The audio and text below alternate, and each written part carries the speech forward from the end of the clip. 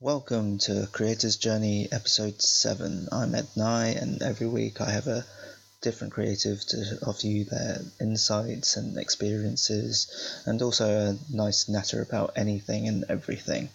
If you like this kind of podcast, please subscribe and leave a comment. Let me know what you think. So this week we have Yasmin Willis, 1/3 of Cheddar Creative. She's an illustrator and a web designer, and Cheddar Creative does a lot of interesting things with creative consultancy, solving problems with design sprints, very fascinating stuff. So check them out. And Yasmin is one of the quieter members of Cheddar Creative, but she's also one of the most down-to-earth and coolest people I've met.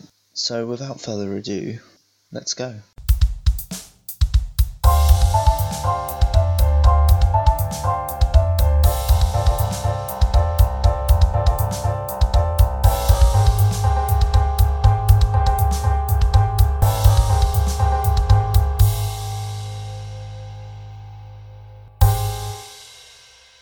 Playing online games and things like that is not something that I've really done before, but it's probably something that I will potentially carry on doing with people. I've got a friend up in Newcastle, for example, and don't obviously get to see her that much, but been speaking to her and playing games online and stuff with her that I wouldn't normally do. What have you been playing? So we've been playing Catan. Ah, nice. Yeah, which has been good. I haven't won yet. Yeah, Are you quite a competitive person? I can be. I'm not. I don't feel like I'm as competitive in Catan because maybe because I'm a bit new to it. So I'm not too worried. I'm kind of expecting. You haven't tasted victory yet. Yeah, exactly. Once I taste victory, I'll be a nightmare. Once you have that first win, you're like, okay, I'm going to beat you all now. Yeah, exactly. Every time. I have friends who get way too competitive when it comes to board games and anything like that. Things like Articulate, party game, word games type of things. I get really competitive about those. Monopoly is the one for me. Oh no, I can't do Monopoly. Too much for me. Relationships have been broken from that game. Exactly. It breaks up families and friends. Yeah. One thing that I've found over this, freeway chess. Okay. So do you play chess? I've played chess before, but not for quite a few years. Yeah. Well, freeway chess is really, I don't know how to describe it. It's fun, but then it's also, you can screw someone else over. And I guess you can kind of help someone in a way if you want to. Yeah, you're trying to protect them, but not protect them too much. Yeah. Because ultimately there is only one winner. Yeah. And if you beat one person, then you win the whole game. You don't have to. Kind of reminds me a bit of Catan. That's what I like, the weird balance why I think I've not been winning, because I've kind of forgotten that I'm not supposed to help people out all the time. I think rediscovering board games is one of the best things about this. Yeah, definitely. And also, have you heard of Jackbox games? Yes, the You Don't Know Jack, or yeah, that from those guys. We played a few games from that with my family on the weekend, and actually they were all quite good little mini games that anyone can pick up. Yeah. So that's quite good as well, because I think after lockdown and when we're allowed to see people again, that would be such a good party game that I just never would have known about if it wasn't for this. How good are you on those? Are you good with quiz games? I'm terrible at quizzes. I'm kind of notoriously terrible at quizzes. I will drag a team down if I'm on it. But I think it's just I know things and then I just forget them immediately as soon as it's quiz or exam conditions. I'm terrible with exam conditions. It's just I know these answers, but I choke. And also, when I'm working in a team, I give this fake sense of confidence. So people believe what I say, even though I don't believe what I say. I kind of wish I had that skill. I've definitely got friends who are really good at just really confidently saying things and having no idea. Whereas I'm kind of like, I'll know something and I will doubt myself, even though I know that I'm correct about it. I'll be like, oh, well, maybe I'm not right about that actually. And I've sort of like go the other way. But no, I think that's maybe why I chose to do, I guess, more like creative route coursework type stuff at uni and college, because I didn't have to do any exams. Yeah, I think that's kind of the reason why.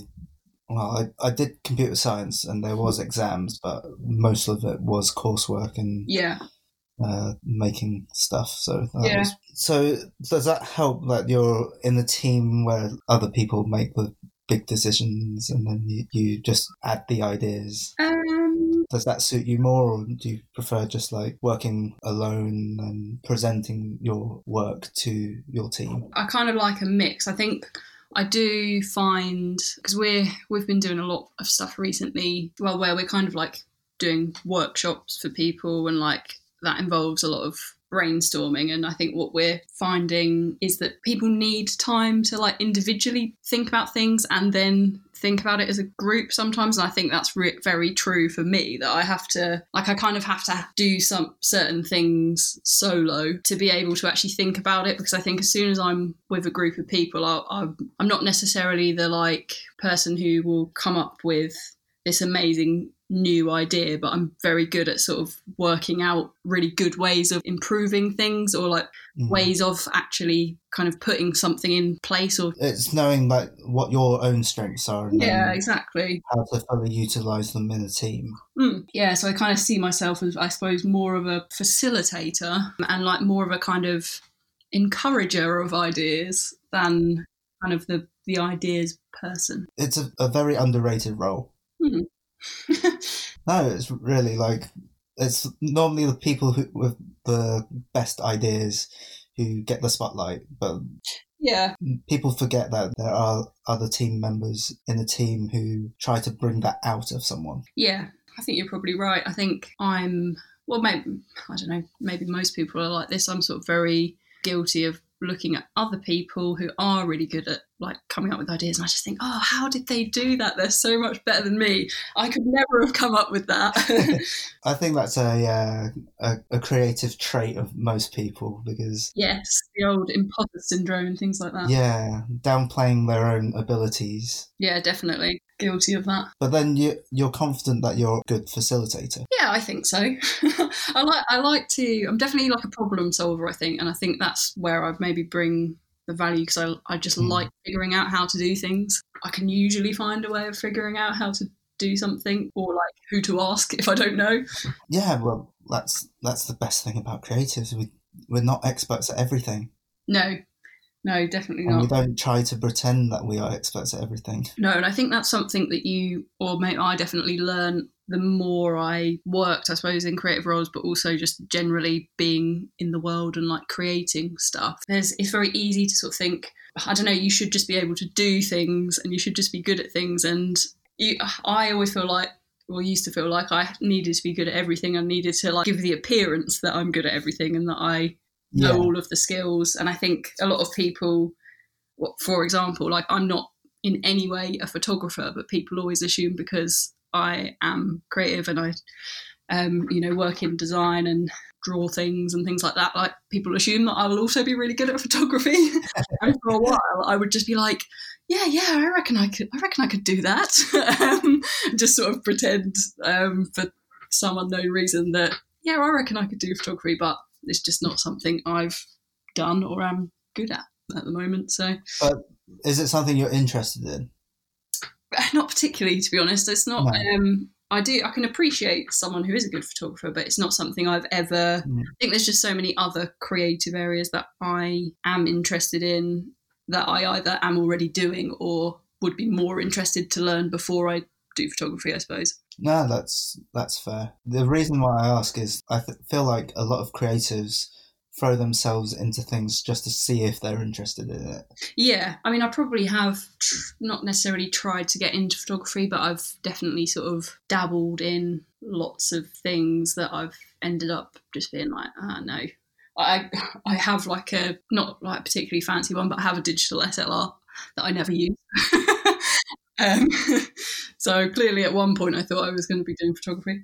See, I had a period of like just messing around on Photoshop for a while, and then I realised I really didn't like Photoshop. I think the thing is with Photoshop, it's so vast that I can't imagine there's many people in the world in any profession or with any kind of skill set that use even 20% of the features on Photoshop at any one time, because I just think it's such a beast that it's a bit overwhelming, and I think maybe that's why sometimes people don't like it. Like, I'm a digital artist, and I started off with Photoshop, and then when I looked at some digital art magazines and other programs were being mentioned, I tried those, and they are so much better for me anyway. I know there's a lot of professionals who use Photoshop for digital art, but for me personally, I feel like there are simpler and more practical programs out there, and it's just knowing your alternatives. Yeah, well, I must admit, I'm only really sort of, I suppose, dabbling a bit more in illustration and things like that recently. Or kind of bringing, like, I used to draw a bit when I was younger, but I've never kind of like really stuck at it for a prolonged period of time. But it's something I enjoy, so I'm like trying to get a bit more into that. And I use my iPad with an Apple Pencil and Procreate. And for me, like before that, I was trying to do everything as like vector illustrations in Illustrator. And it was just taking me such a long time to do anything that it just wasn't fun.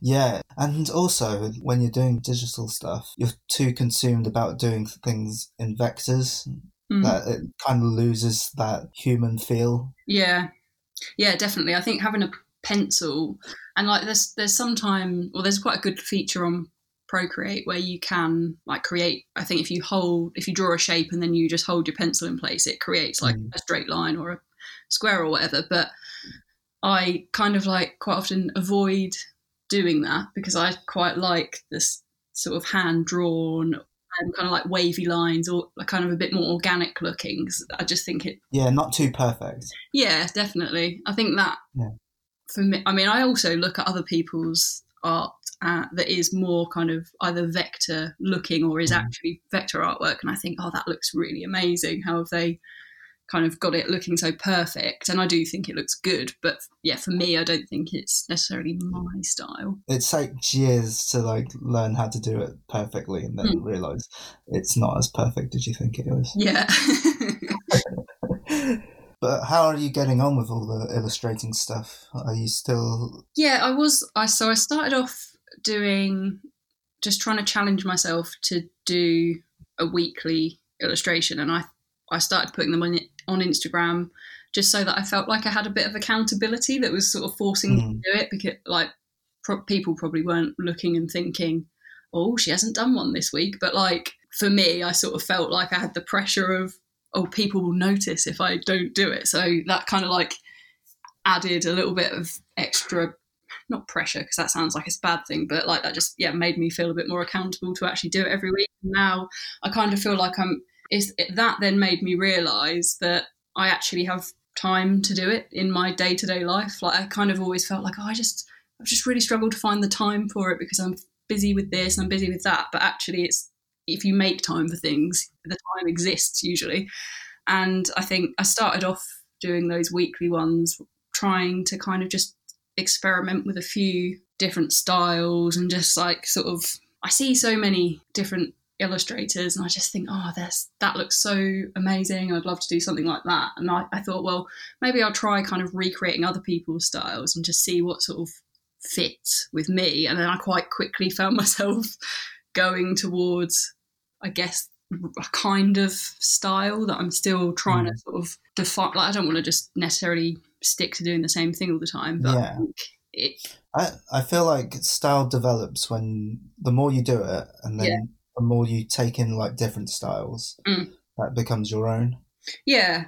I guess you kind of need to experiment with different things to work out what works and what feels well. What I think for me, it's just what's an enjoyable kind of style and way of drawing things that I will actually want to do, rather than, I can't remember what it was. I remember there was one of the illustrations I did in one of the first weeks I did it that I just became I just got so bored of doing it. But I was like, well, I've got to finish it now because I need to have something.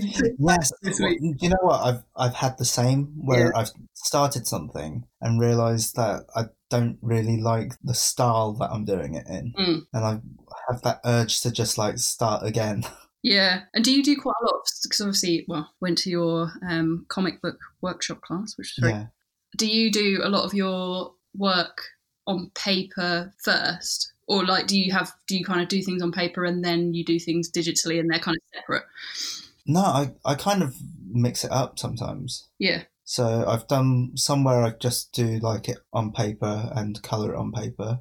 But when I'm feeling not so confident with my colouring, I do it on paper and then I take a photo of it and then I colour it in digital. Or if I don't have any paper or anything like that, I just start on the computer. It's like I'm quite flexible in that way. Yeah. But I did a really short comic a couple of weeks ago, and I made the thumbnails on paper and it was kind of like a storyboard, and I was just putting in like the pictures that I want and not necessarily thinking what order to put them in. I just thought, okay, these two pictures belong together, and then what other things can I add to it? And I needed 10 panels. I draw them in any order and then try and fit them together. And if it doesn't fit together, I draw an extra panel just to see like which one I can take out to make it look right. Yeah. And then once I do that, then I start drawing it on digital because there's a lot more flexibility about it. Yeah. I feel like I should be doing a bit more stuff on actual paper because I feel like I get a bit lazy when I don't do it. I don't really know why I feel like that, but I sort of feel like it's almost easier on the iPad in a way, or like I'm not going to come up with. It's too easy to rely on the undo button. Yeah, exactly. There's no undo button on a piece of paper, and you kind of have to have a bit more. You almost have to have a bit more confidence and like. You're pushed to be more of a creative problem solver when you're doing it on paper. If you feel like you can't draw a feet, then you'll put something in front of the feet to cover it. Whereas when you're doing it on digital and you can't draw feet, you just undo it and redo it, and sometimes that's a longer process. Yeah, that's true. Because you're trying to perfect everything. Yeah. Because it's easier to perfect everything than to. Yeah. Yeah, I would recommend just to like start on paper and then either scan it in or just take a photo and then putting it onto digital and then colouring it that way. Yeah. I was planning on basically alternating. I'd kind of fallen out a little bit of the weekly thing because when lockdown started, I started doing a daily isolated art challenge thing, which I didn't manage to do every single day because I had other stuff that I needed to do, but that kind of made me fall out of the weekly thing. But what I was trying to do before, which I might hopefully get back to soon, was doing one hand drawn and then the next week I'd do a digital, and I'd kind of like try and alternate it. So it sort of forced me to have that, because I'm just such a person who needs to like have a structure with what I'm doing. Like I kind of, if I just say, at some point I'll do some drawings, I just never do it. So I have to sort of like say to myself, right, you're going to do 1 week and then I get into the habit of it. So yeah, I think maybe I'll just try and do more hand-drawn stuff. And do you feel like you're a very organised person then? Yeah, people sometimes disagree with me, but I feel like I am very organised. I like, maybe almost to a point of like being a bit too organised and using organisation to procrastinate a little bit.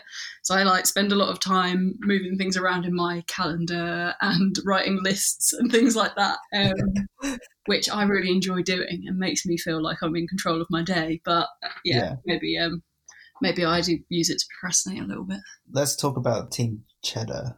Yes. Cheddar Creative. Are you the most organised out of the three? Ooh, Put you on the spot. I think the other guys, Richard and Cassie, they probably get fed up of me being like, I love structure. But I think we probably all have our different areas where we're quite organised or quite kind of proactive in. But I think I probably am the one who craves the structure a little bit more, and they're a little bit more structure and the control. Yeah, exactly. I think they're better at kind of just going with the flow than I am. Yeah. So how did Cheddar Creative start? Well, Cassie originally started the company and she was doing digital marketing, mostly social media, and it was kind of more of a freelance thing at the time. And I think her and Rich started talking and they kind of had some ideas. Cassie's quite a creative person and she does a lot of illustration and stuff as well. And she's always been interested in that. Rich has he's got background in film and like brand management, and we all worked together at a previous agency. So those guys were talking and they kind of thought, oh yeah, we could turn this into something really cool, start up a creative agency. And then I got involved more from the design point of view because my background is, I guess, mostly web design, but I like branding and UX and things like that as well is what I've previously worked on. So I kind of came in, I guess, more as the design lead. Yeah, that's sort of how it was born. And it's evolved quite a lot since I first met you. Yeah, I think we've kind of the good thing about us is I think we've got, between the three of us, we've got quite a lot of different skills. So there's quite a lot of things that we can do between us, and that we've been doing a lot of work to kind of meet people, mostly like in the local community, like other creative people and technical people like developers and copywriters, videographers and things like that as well. But there's quite a lot we can do just between the three of us as well. And then anything we can't do, we know someone who can usually. So I think we found for a little while we were maybe, I don't know, possibly giving out mixed messages because we were trying to maybe say we do too many things, possibly. But now I think we're a little bit more focused in what we're doing. So we're kind of more promoting the web design side of things and user experience consultancy, as well as like creative workshops. We do design sprints. That's something that we're kind of trying to get a little bit more of at the moment because it's quite interesting to us. And I think that's a very interesting part of what you do. Like, yeah, when I first heard about it, yeah, it's quite different to, I think, what a lot of agencies locally are doing, we think. So I think that's why we've kind of jumped on it, because it is quite an interesting process to take people through. And it's something that we enjoy doing. I think the only difficult part about it is that strictly the design sprint process is meant to be 5 days long, which is quite hard.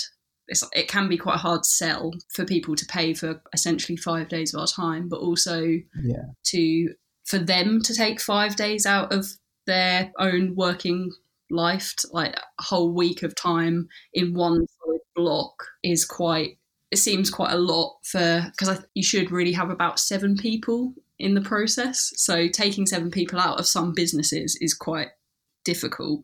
So we're kind of working on other variations. We do something called game storming, which is based on there's a book called Game Storming, which we've basically taken ideas from, and it's just kind of coming up with new ways of thinking and just making people kind of be a bit more playful in the way that they brainstorm about ideas, basically. So I think if you say to someone, right, we're all going to sit down and we're going to brainstorm, we're going to think of an idea, it's very unlikely that anything really that good is going to come out of that, because it's just, your mind is just too focused almost to think of anything. And that's kind of what we're trying to help people do. What kind of problems do you solve then when you're... I mean, normally it is stuff that's related to kind of digital products for us. So it's sort of solving problems. One interesting thing that we worked on was a referral scheme for a recruitment agency. So it was the problem was kind of, we need a referral scheme, or we need a way of people referring more companies to us that need recruitment, or we need more people to refer talent to us. So we kind of went through, it was kind of a mini version of the process at that point. So we ended up coming out with a platform that we developed for them, which also combines like a charity element of it, which we kind of worked out through the process was quite important to them as a company as well. And it was also quite a good selling point for the referral scheme. So it's just like things like that you wouldn't necessarily get if someone said, we need a referral scheme. You wouldn't necessarily get that from the brief, but by kind of going through the process and exploring all avenues, it led to something probably quite different to what we would normally do. And like there's a lot of referral schemes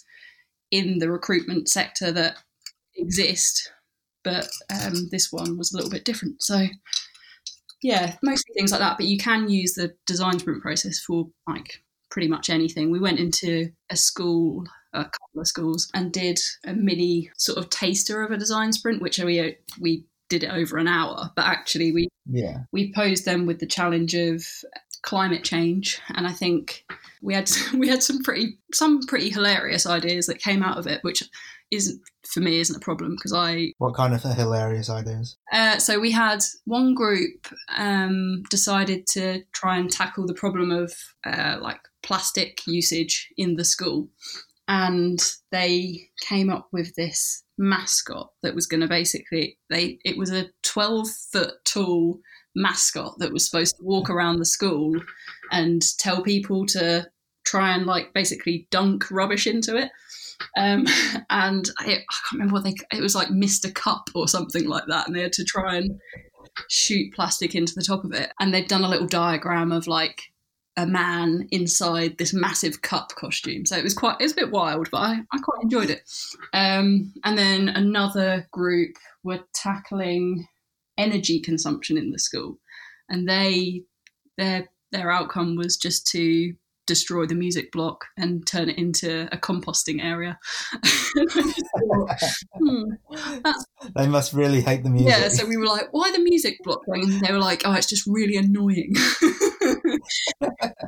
So yeah, kind of they did have some kind of like more sensible ideas, but they didn't end up being the ones that they presented. So it was a fun process, but it was just like, I think it just kind of shows that, because there were people in some of the groups who I think were quite shy, and all of them, I think when we first went in, were quite apprehensive and reluctant to get involved. And by the end of it felt like everyone was there was a bit of a buzz. And I think that's the good thing about it. It gets everyone, even people who are a bit shy and don't, because I find it hard sometimes to sort of put, it's easy to sit in a meeting or something like that and think, oh, I don't really want to say that because it might not be right. It might, like, people might think that's a stupid thing to say, but it's kind of like in that quiz mindsetting, like, the right answer, you're just not quite sure. Exactly. And if you're that kind of person who maybe is a bit of an overthinker, or you're just a bit shy and you're not really used to you don't want to talk in front of the group, I think there's a lot of activities that we do in the sprint process, but also just general other sort of things that you can do, like brainstorming techniques and things, that are really good for getting people to contribute, because, there's things like writing things on Post-it notes and sticking them all up on the wall. That doesn't rely on people being a very strong personality, because you don't have to worry about saying something out loud. So I think, that stuff like that, I think, is important, because quiet people have good ideas too. Exactly. So when I'm in like these problem solving meetings, the thing that gets me the most is when people start throwing these ideas around, and they all seem to be really good ideas, and there seems to be a really good buzz in the room. I sometimes crave that buzz. Is that the same with you? Yeah, I think I have a bit of a tendency sometimes, until that buzz kind of arrives, I feel a bit almost defeated until it's there. Oh, really? Like, I'm not going to come up with like that. I'm not going to come up with a good idea because nothing's really sort of flowing here. I don't know. It is a nice feeling when you sort of feel like everyone's kind of really into it and coming up with ideas. Yeah, it just kind of, even if it might not be the case, it's sort of, you just feel like you're going to be onto something really good when it's that sort of buzz. Yeah, well, even like when it's that environment of like ideas being chucked around, most of them are really terrible ideas. Yeah. But once that starts flowing, yeah, a good idea might just pop out of one of the really bad ones. Yeah, that's the thing. Like sometimes you just need to follow a bit of a thread, and sometimes when someone's, which is why I think sometimes doing a bit of solo brainstorming in the same room where no one's talking, but you're all just writing ideas down. Sometimes you'll write something down, someone else will read it, but they'll interpret it completely differently, and then that will start a whole new train of thinking, and that's quite useful as well. But there is also another skill, I think, in, and again, that like is sort of a part of the design sprint process, where you kind of have all of the ideas and then you have to then have a process of narrowing it down to what's actually practical and what is actually a good idea, I suppose. That is almost where I sort of feel like I come in more into the process, where I'm a bit better at it, because I can sort of see, I can sort of see in my mind how to sort of facilitate ideas, but it's important that. So do you feel you've gotten good eye for like picking out right ideas? I don't know if I'd necessarily say that, but I think I'm all right at kind of hearing out ideas and sort of thinking, trying to sort of like help people build on them to see if they can get them to a good idea, if that makes sense. And then once that is an idea, I can help them work out how to do it as well. Okay. So you're the practical one. I think so. I would say. Yeah. It sounds like you have a lot of fun at these like meetings and sprints. I mean, we're still at the point where we've not done loads of them. We've done a few, and they've all seemed to go pretty well, and people have been quite engaged with them. But I can imagine that it could be difficult. I can imagine there could be times where you'd come across a group that maybe wouldn't be as easy to work with, or maybe wouldn't get as kind of into it, or if you have certain types of personalities in the room who are used to, because it is important to have people who are decisive, but sometimes I think if you've got people who aren't necessarily ready to listen to other ideas, that could be a challenge, but we haven't really come across that yet, so maybe not. Maybe the process just works really well.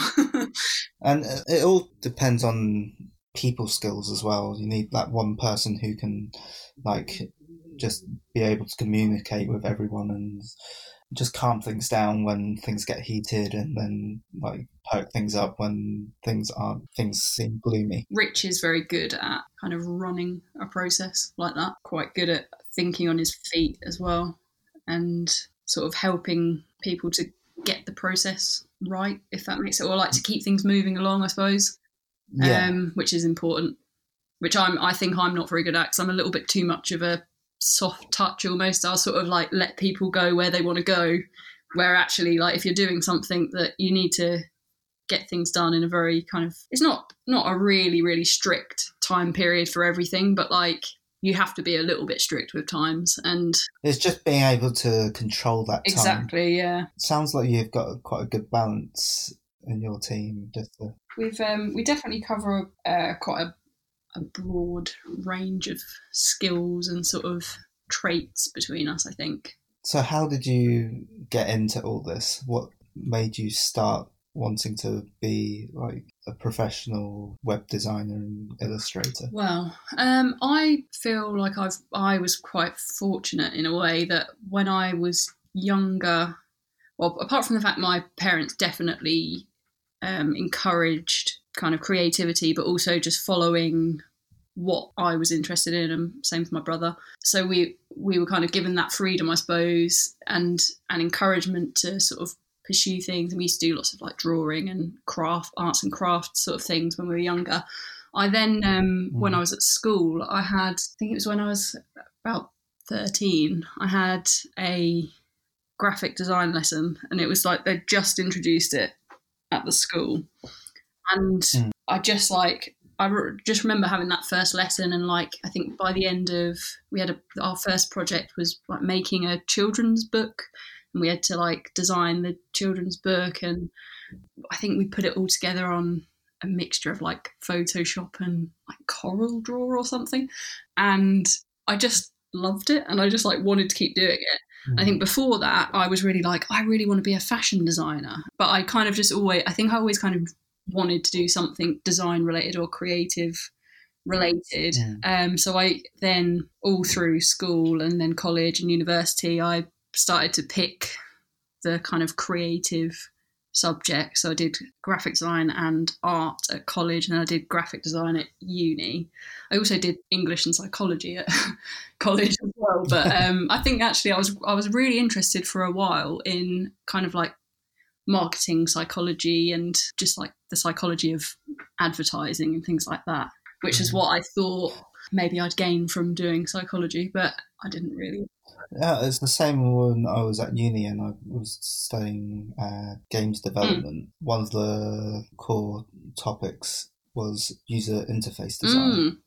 And that's a lot of psychology, and that's how I got into like the whole psychological side of marketing and everything to do with that. Well, that's the side of things that I'm really interested in now. So I suppose it probably did kind of help, because I think all of those little psychology studies that you learn, and like a lot of them are quite well known, that people wouldn't have to study psychology to necessarily know about them, but they sort of stick in your mind, and it's just like another little thing that you've kind of got when you're designing something that you think, oh yeah, I don't know, I'll use that principle, or like, oh, that works with that kind of thing that I know about humans.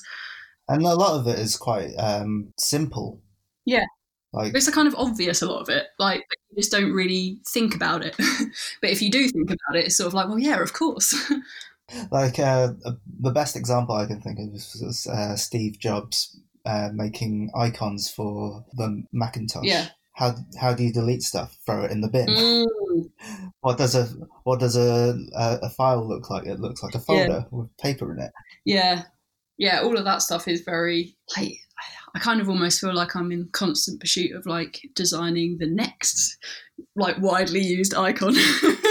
But unfortunately a lot of them are kind of already. No, there's always something new that can be made. You just need to find the right problem for it to be solved. Yeah, true.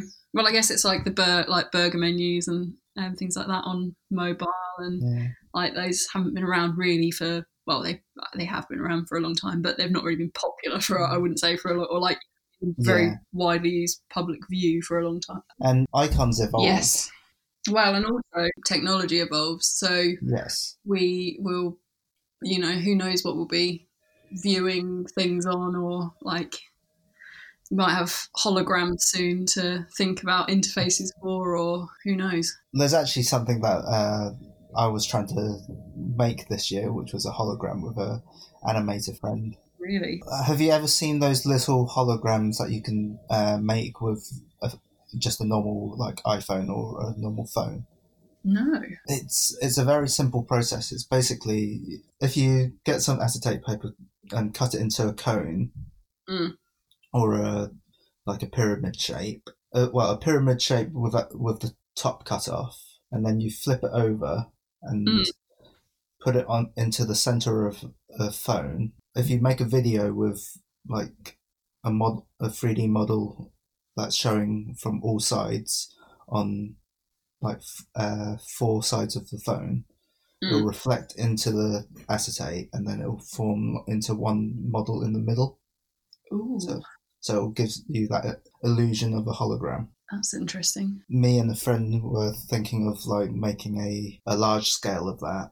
Still not sure if it will work or not. So this is just a brief idea of, in theory, it should work. We're not quite sure how well it will work. We've actually we went and visited the, what is it? What do they call it? The showcase at BT Adastral Park. I don't know if you've been. Yes, I've seen it as well. Yeah. Did you see the woman as well? The hologram woman. Oh yes, yeah. Yeah, that's, oh god, that was freaky. It's just like she followed you. Her eyes follow you around the room. But also that they had, when we went, they had fans that have, I don't know whether this doesn't really class as a hologram, but I thought it was quite cool that where they have like a row of really small LEDs on. Oh yes, I've seen those. Yeah, that was really cool. I don't really know. No, I think it's like 3 blades, isn't it? 3 really thin blades with like a row of loads of LEDs, and then when they're on, it just makes like one continuous shape, and the LEDs kind of make almost like a floating screen. Yeah, quite cool. And really interesting use of technology. I thought, like, you just wouldn't think of that necessarily as being the way that you create like that type of effect. But it works really well. Before all this lockdown happened, I had an event up called the Curiosity Collective, which was to try and link all the creative people with the technology people, and it was just a way of like having fun with technology. Yeah. Because the Curiosity Collective was this group of technology-minded people who wanted to just have some fun. And for 10 years, they put on like shows of crazy inventions they've made. One of them was a kettle that would not boil if you look at it. Say that again. So it's a kettle that would not boil if you looked at it. Oh, okay. So like a pot doesn't boil kind of thing. Yeah. So they've made something like that. And the way they did it was facial recognition. Right. This was in a time when facial recognition wasn't fully developed yet. Oh, okay. So these tech guys were making facial recognition like maybe a crude version of it, but they had cameras set up to like watch your face, and if you looked at the kettle, then it'll just stop. It wasn't actually boiling water; it was just putting out steam. Right. To give and having sounds that made it sound like it was boiling. Yeah. Something. And it would just cut off the steam if you look. Oh, that's cool. That's the type of thing that I wanted to start up again, which is a group just to have fun with technology, with creative people, and just like think up ideas. Because when you have like fun, crazy ideas that aren't specific to an agenda, or trying to solve a problem, you'll innovate stuff like facial recognition. Yeah, that's really true. And I think that the whole sort of like being playful and having fun and just like being funny, I think is, for me, I think like a really important part of creativity. And like you say, then if that leads to innovations as well, because people's minds are kind of a bit more free to like explore things, then that's the perfect excuse to do it. Exactly. Is that kind of on hold now until? Yeah, it's on hold until it's on hold until all the lockdown finishes, and then because it really works well when you can actually see these inventions in the same room, and you have people talking about these inventions, and talking about what they made in the 10 years that they were running. Yeah, that is a challenge, isn't it? At the moment of like. Even though there's loads of stuff like Zoom and things to communicate over, and like we're obviously able to do this podcast remotely, it's still quite challenging, I think, to communicate. Like having like a big group of people on Zoom and stuff, I've found quite difficult and sometimes quite draining, because you can't. There's just like the little things you miss out on, like. I don't know, almost like the fact that you can tell someone's looking at you in person, but you can't tell if someone's looking at you on Zoom because everyone's looking at their camera at the screen. And sometimes like you think that people can tell you're looking at them. Like there's been times I've smiled at someone on the camera and I've thought they literally have no idea that I'm smiling at them. And that's difficult. So like I think for things like that, it is quite difficult. You kind of just have to wait until you can get back in person, I suppose. And it's really easy to just start talking over people while on Zoom as well. Yeah, and then you can't really hear people properly as well. because it sort of like changes the volume, doesn't it? Yeah, I know. and you can't really like split off into like your own little groups to talk as well. No, which me and my friends on the weekend we tried to do like a house party, Yes, and it not as in like the app house party, but just like a fake house party on Zoom.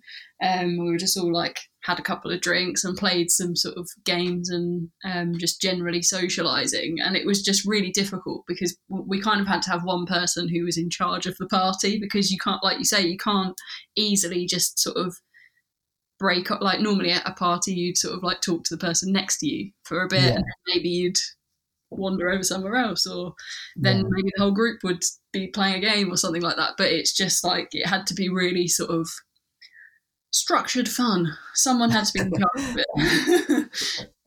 So, were you the person who was structuring the fun? I wasn't actually, no, because although I can kind of like come up with the ideas of how to structure the fun, I'm not very good at enforcing the structure. So yeah, common theme. How do you think this pandemic will evolve the way everyone will do things? Like how are you guys working at the moment? Like, yeah, we're totally remote at the moment, which isn't particularly something that we found difficult, because we tend to work probably 50% or maybe a little bit more than 50% remotely usually anyway. So we were having 2 days a week where we work together, or we're out at meetings or networking or things like that, and then 2 or 3 where we're at home kind of cracking on with stuff or doing stuff over. Normally we do everything over kind of messages, but now we're doing a lot more video calls, because I think what we became used to pretty early on, not what we became used to, but what we realised, that because none of us had been remote workers before starting the business, so we kind of went through all of the pain barriers of going a little bit stir crazy and like cabin fever and stuff like that, where we didn't always feel like we were socialising enough or like seeing people enough or talk. Like I found myself, I do quite a lot of things kind of outside work and like meet up with people, but I was finding the fact that I wasn't around people all day in an office where you can just kind of, I don't know, where you just have little conversations, and I kind of liked it a lot at first, and then I was a bit like, I just kept getting these urges to phone people all the time. So you know what, me too. Yeah, like, literally, like, it sounds really bad, but I got a bit bored of like just talking to the same few people like in the house, so just like I needed to just call a friend outside and just see what's life outside this house. Yes, exactly. Yeah, I think that's something we've became used to pre-lockdown, but like it's now that it's like we're constant remote working, it's sort of even more sharp focus almost, like. But I feel for us we're kind of fortunate in that we kind of know that we need to like make the time to speak to people and things like that. But yeah, I think maybe the way that, I don't know, we'll maybe do more video calls on our remote working days, and we maybe got a little bit more used to different ways of communicating that we probably wouldn't have bothered with previously, because we did used to meet up 2 days a week, and eventually I'm sure we will again. But yeah, and I think personally I'll probably use technology a bit more to speak to people, and like the games and things like we were saying earlier, probably do a bit more fun stuff from the comfort of my home, which is nice. Do you struggle to like get motivated, or do you struggle to switch off? I think for me, I have times where I can go either way. I think if we're in the middle of a really big project, or if we've got a lot of work going on, I definitely find it hard to switch off, and I will just kind of be constantly working and just wanting to kind of get things done. which isn't always the most productive necessarily. Because I think sometimes you need those breaks and things, don't you? And you need to sort of have time away from things to actually think about it properly, and to actually you need a bit of a break to be able for your mind to be able to work quickly enough sometimes. But then other times, if it's when it's kind of more, I think, I don't know, times when we're trying to spend a bit more time thinking about promoting the business, or I don't know, whenever it's kind of more inward looking stuff, I do find myself procrastinating a little bit more. Yeah, I think I'm the same. Every time I've been given a task or something that I need to do for someone else, I'll be immediately on it. But when I have to go and redesign my website or add stuff to my website, I'm just I don't want to. No, and it could be, I think, because it's so, it is personal, and you want to get it right almost. Maybe that's what it is, because you sort of you don't want to almost hold off doing anything until you've got exactly the right solution, and sometimes you just need to do stuff. Rather than, come up with the best solution. And stop thinking and just do it. Exactly, stop thinking and just do it is definitely the right approach, I think, a lot of the time. Yeah. But then sometimes it is good to, I think one thing as well, obviously we were allowed to kind of go out to exercise once a day.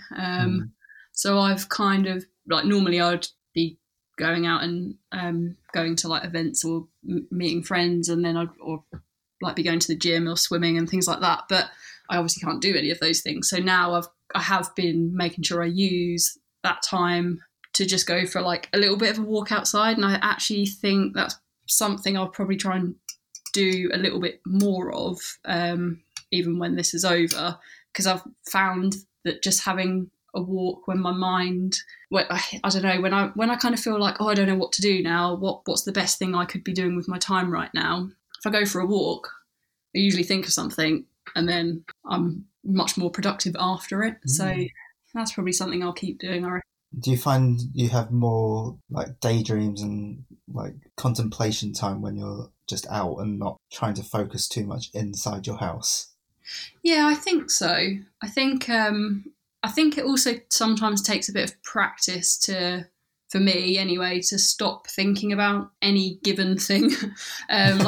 Have to, and I think going out, there's more stuff you can. I don't know. It sounds sort of very I'm very zen, but just going out and, I don't know, just noticing things outside, noticing different types of leaves and different types of insects and birds and things that are flying around. It's a lot easier to find something to take your mind off it than you're inside the house, where everything's kind of a bit more static and things you're used to seeing. So I think maybe that's why it's good to be outside, and even if it is just go out in the garden, there's different sounds and there's different things moving around. And I think the distraction of those things can then lead your mind to wander onto other completely different things. But I think you almost need that distraction first sometimes to be able to wander. That's very interesting. Very profound by me. I think that I'm definitely going to try that if I'm stuck in my own head. Yeah, I think. Yeah, I mean, for me it works, and I think that's for me has come from being, having issues with anxiety and things in the past. They quite often grounding techniques. I never really found that it worked that well for me from an anxiety point of view, but actually from just a overthinking. Yeah, exactly. Just clearing your mind. I think it's quite good for. I think there was, what is it?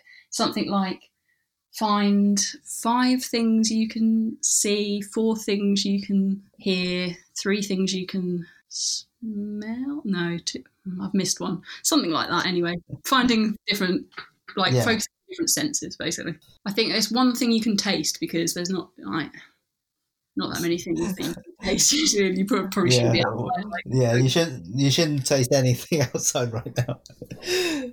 Not unless it's all been cleaned and sanitized. Yeah, exactly. Don't start licking things at the moment. Yeah. People have always told me to just go take a walk if you Yeah. get stuck in your head, but I've never really seen it the way that you've just described it.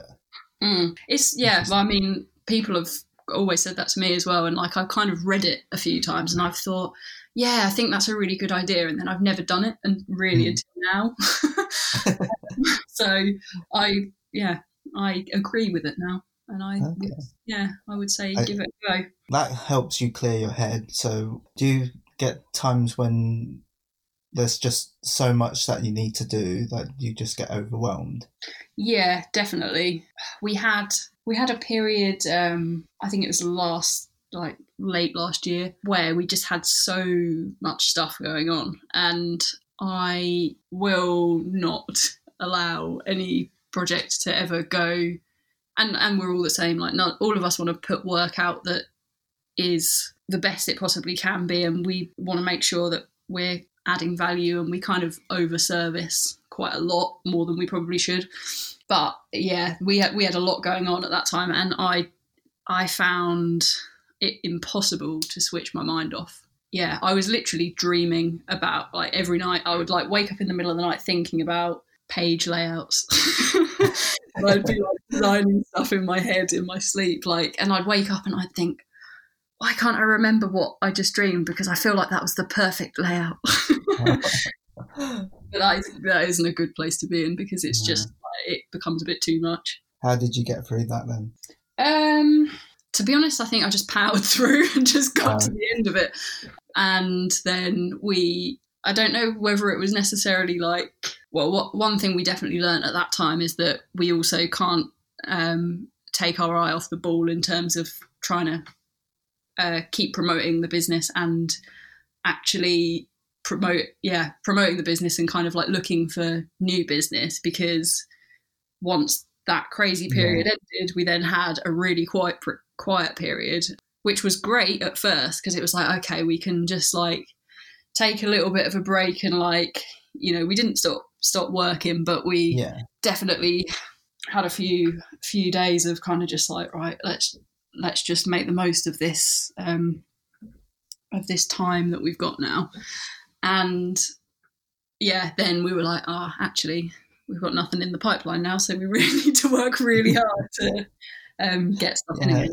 It never ends as a work as freelancers, is it? It's just like, if you're working for a job or you're looking for a job, and it's just like... Exactly. It's hard. It's hard to balance that. And I think probably I don't know if it's necessarily a problem you can solve, because it's probably always going to be a little bit up and down, I imagine. With seasons, as well as just generally like have your own time that you have to be able to be looking for work or meeting people and things like that. But yeah. Do you spend enough time just to like focus on yourself? I kind of do, in that I try and stick to roughly stick to office working hours, if that makes sense. So I tend to maybe do like work like 8 a.m. till 6 p.m. kind of thing, which isn't, which is like a maybe slightly longer day than 5, but like I try and work within those hours as much as I can. And sometimes I'll start a little bit later than that. I'm not always at my desk at 8 a.m. because that would be crazy. But and then sometimes I work in the evenings, but generally if I can kind of like do most of the work in that time, and then, it's important as well to kind of keep up with like what's going on in the industry and things. So maybe I'll do a bit of reading in the evening, but generally I like try and keep my evenings to be able to decompress a little bit and like see friends. And I was trying to, actually, that's probably the biggest thing actually. I was trying to make sure I had like one thing scheduled every week where I was like seeing friends or I was doing something sociable. I got really into bouldering for a while. Was that Avid? I've been to Avid, and there's also a place in Colchester that I go to called Colchester Climbing Project. And annoyingly, I for Christmas I got like a chalk bag and some bouldering shoes, because I was like, right, I've been going enough now. I think that this is actually a hobby. And then I hurt my shoulder, and then we went into lockdown, so I've been able to actually use my equipment. But yeah, things like that. I think I try and schedule those kind of things in, because then that forces me away from stuff, and it also, you know, if you're like enjoying time with your friends, or if you're focusing on like trying not to fall off a wall, you can't really overthink things too much. No, I agree. Like, I think it's just nice to break up that day. Yeah. Just to have, like, I have like a group of internet friends that I talk to every day, and like it's just nice to like end the day with just like a mindless conversation. It's just like talking with friends about anything and everything. Yeah. One thing I definitely feel like I have to do, which was the mistake I made when we were busy a lot of the time, is that I need to have, like, probably I'd say at least an hour before I go to bed, I need to find a way of taking my mind off of work things. Or like, I mean, there's been times where I've been drawing on my iPad until like about 5 minutes before I go to bed, and then I've just slept really badly because of it, because my mind, I think, is just still really on. So yeah, I think, I try and switch off a little bit more than an hour before I go to bed. But what do you do to unwind? Normally I just watch something on Netflix, or I mean, I do use drawing to unwind as well. Yeah. But usually just watch something mindless. Yeah, I try to do drawing to unwind. Well, actually, no, drawing does unwind me, but I need more time than an hour. Yeah. Because when I get lost in it, I lose all sense of time and reality. Yeah, that is the problem, isn't it? Like, I think that's why why it's not a good idea for me to do it like just before bed, because I just will keep going otherwise, and I won't sleep. Like, I'm quite good with, because I am pretty terrible when I don't get enough sleep, as Rich and Cassie will probably attest to. I'm always going on about how tired I am. But so I'm pretty bad. So I'm pretty good at sort of, you know, like not staying up too late, getting myself enough sleep. But there are, I think that's how you know that you are really interested in something, or you really love something, though. If you want to keep going, and it keeps you awake, like you're probably enjoying it quite a lot. Yeah. Oh, definitely. And especially when you lose that sense of time and reality into something. Yeah, definitely. And that, I definitely find that with drawing. You definitely need to do more of it then. Yes. Yeah, I'm getting way more into it now. Definitely, I'm finding more time for it, which is awesome. Yeah, you should come to sketch more. Yeah, I know. I'm terrible at like organising my. I'm terrible at organising, like going to creative things. I don't know, like, why. Because I sort of always think, this is, because also I went to a life drawing class as well. Yeah. Because my brother got me it as a Christmas present, and I was like, I'm definitely gonna try and come to this. Like, maybe not like every time they run it, but like, yeah, I'd like really want to do more of this. And then I just, for some reason, I'm just, I don't know. I sort of almost feel like a bit of a fraud, I think, with like stuff like that. Like, I'm not really a proper artist or like a proper person. But yeah, I don't know. It's a thing where the first few times you're kind of like, I'm not quite sure if I belong here. But then the more you... And people aren't thinking that. Like, the people in the group would never think, like, you don't belong here. Yeah. Well, everyone's mostly thinking about, like, either their own, whatever they're working on, or they're quite supportive, I think, generally. Yeah. Obviously, when we came to sketch before, it was a nice group. So yeah, there's no reason to feel intimidated. Yeah. But it is intimidating, because I didn't start sketch myself. It was a friend of mine who started it, and I remember the first time I went there, because it was something that was advertised on the Meetup app. Yeah. And it was a completely spur of the moment thing. Like, I downloaded the Meetup app. I saw a sketch on one of the meetups, and it was happening literally 2 hours from when I downloaded it to when sketch was going to happen. Mm. And I was going, oh, I'm going out to get some food anyway. I'll just like pop in and see what it's like. Yeah. Yeah, and I remember like the first time I went into Cult Cafe to see where sketch was happening, I was holding my like A3 sketchbook, which I haven't touched in like a year, with some pencils. And I remember walking through the door and going, I have no idea where I'm going and who I'm looking for. Yeah. And I was just like looking around. I was like, I've made the biggest mistake ever. And then as I was just like doing like a mini circle around the place, I found that there were a few people who were drawing, and was like, is this the sketch thing? And the person who was running it was like, yeah, feel free to sit down. And just like, okay. And after the first 5 minutes, I realized like, this was a cool place to do it. Yeah.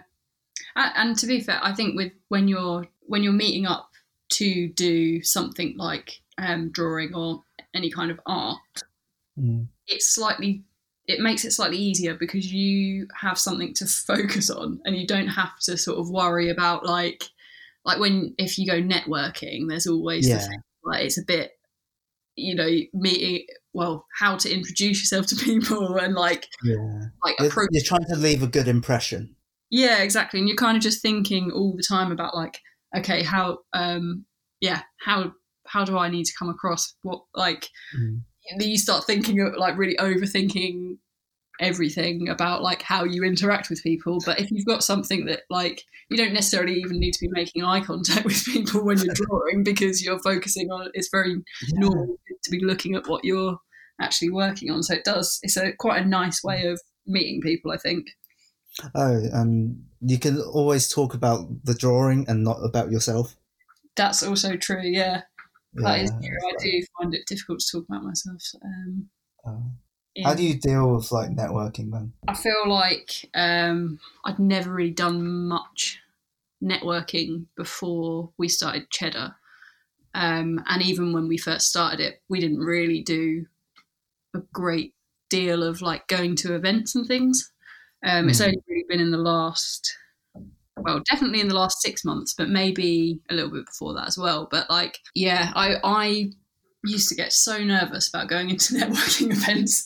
And I don't really feel nervous about it ever anymore, which is good. So I've obviously, got better at it. But yeah, I don't really feel like I'm like a super networker or anything either. I kind of... My first impression of when I met you was that you seemed really cool. Oh, thanks. But you also seemed very timid as well. Yeah, exactly. I'm the kind of person who I sort of like to sit back and like suss out the situation and suss people out. And then once I kind of get to know whatever situation or person better, I then become a bit like, I suppose, a bit more gobby, but like I'm quite sort of a lot more. Yeah, you do come out of your shell. Like once we started talking for a bit, then I've got a better grasp of who you were and your personality. Then you really did come out of your shell. Yeah, that's the thing that describes me pretty well. I think that describes a lot of like creatives. Yeah, I think you're probably right. It's funny, isn't it? Like that, a lot of, I suppose there are creative people who are very kind of like extroverted, very bold and brash, and extrovert. But it does seem to be quite a trait of creative people to be quite, quite reserved. And I did get a sense that you and Cass were like hiding behind Rich a lot of the times. Yeah, we do. We do a little bit. Rich is just great at talking. Yeah, that's the thing. He is. Easy to do that. That's where the balance is coming from. Yeah, exactly. We No, I think we're kind of getting used to it a bit more as well. Like, just sort of like sussing out networking. Like, I'm just much more comfortable doing a creative thing. Do you know what I mean? Yeah. But like, I also love meeting people and I love talking to people. But I think it's when it's that sort of formal environment, it's just a bit uncomfortable, isn't it? Yeah. Yeah, I've been to a few where it's just like, it's very structured and very rigid, and you're not quite sure who you're meant to be talking to. And when it's a very broad networking meeting and like not everyone's interested in what you necessarily are doing, you kind of have that in your head where, oh, maybe what I'm doing isn't that interesting to you. And once that happens, then you're like, oh, maybe nobody in this place will be interested in what I'm going to be talking about. Oh, that's like my constant feeling of like, well, I don't want to talk about myself because no one will be interested in that. Yeah, exactly. And my trick is just mainly like talk less about myself and more about what other people are doing. Well, I think that's probably like asking questions, I think, is the easiest way of getting through networking and life, probably, as well. One of the things that stuck with me from high school was the old chat show Parkinson. The reason why he was such a great chat show host was the fact that he spent less time talking and more time just asking a question to pull out as long an answer as possible. And that's kind of what I've learned to do over the years, which is just like speak less, listen more. Yeah. It's a good skill to have, I think. Asking the right questions. Like interviewing people I've never done it, but I feel like it's a difficult skill to master, to do it well. Yeah. Like when I do this podcast, I try to ask very vague questions to try and draw out as many different things that the person wants to say, and that's the same as doing it in a networking environment. It's just like that's true. Thinking of like ways to structure a question that doesn't sound like it's a yes/no answer. It's a so please elaborate on. Anyway, I think we should start wrapping this up. So, what's the thing that you want to do most after all this lockdown and pandemic thing is over? Like, if it goes back to complete normality, what's the thing that you want to do first? Oh, I think that's tough. I think, well, one thing that, and I didn't think this would be the case, but having like a Zoom, like trying to do like a house party over Zoom has just made me really want to go and have a pie. I really want to go just like have a party, have a few drinks. Are you going to host a house party? Oh, maybe I will. Maybe I'll try and find someone else to host it so I can relax. It's been a pleasure to have you on this podcast, and I hope you've enjoyed it. Yes, I have enjoyed it. It's been really good. Thank you. And thanks everyone for listening. Thank you. Bye.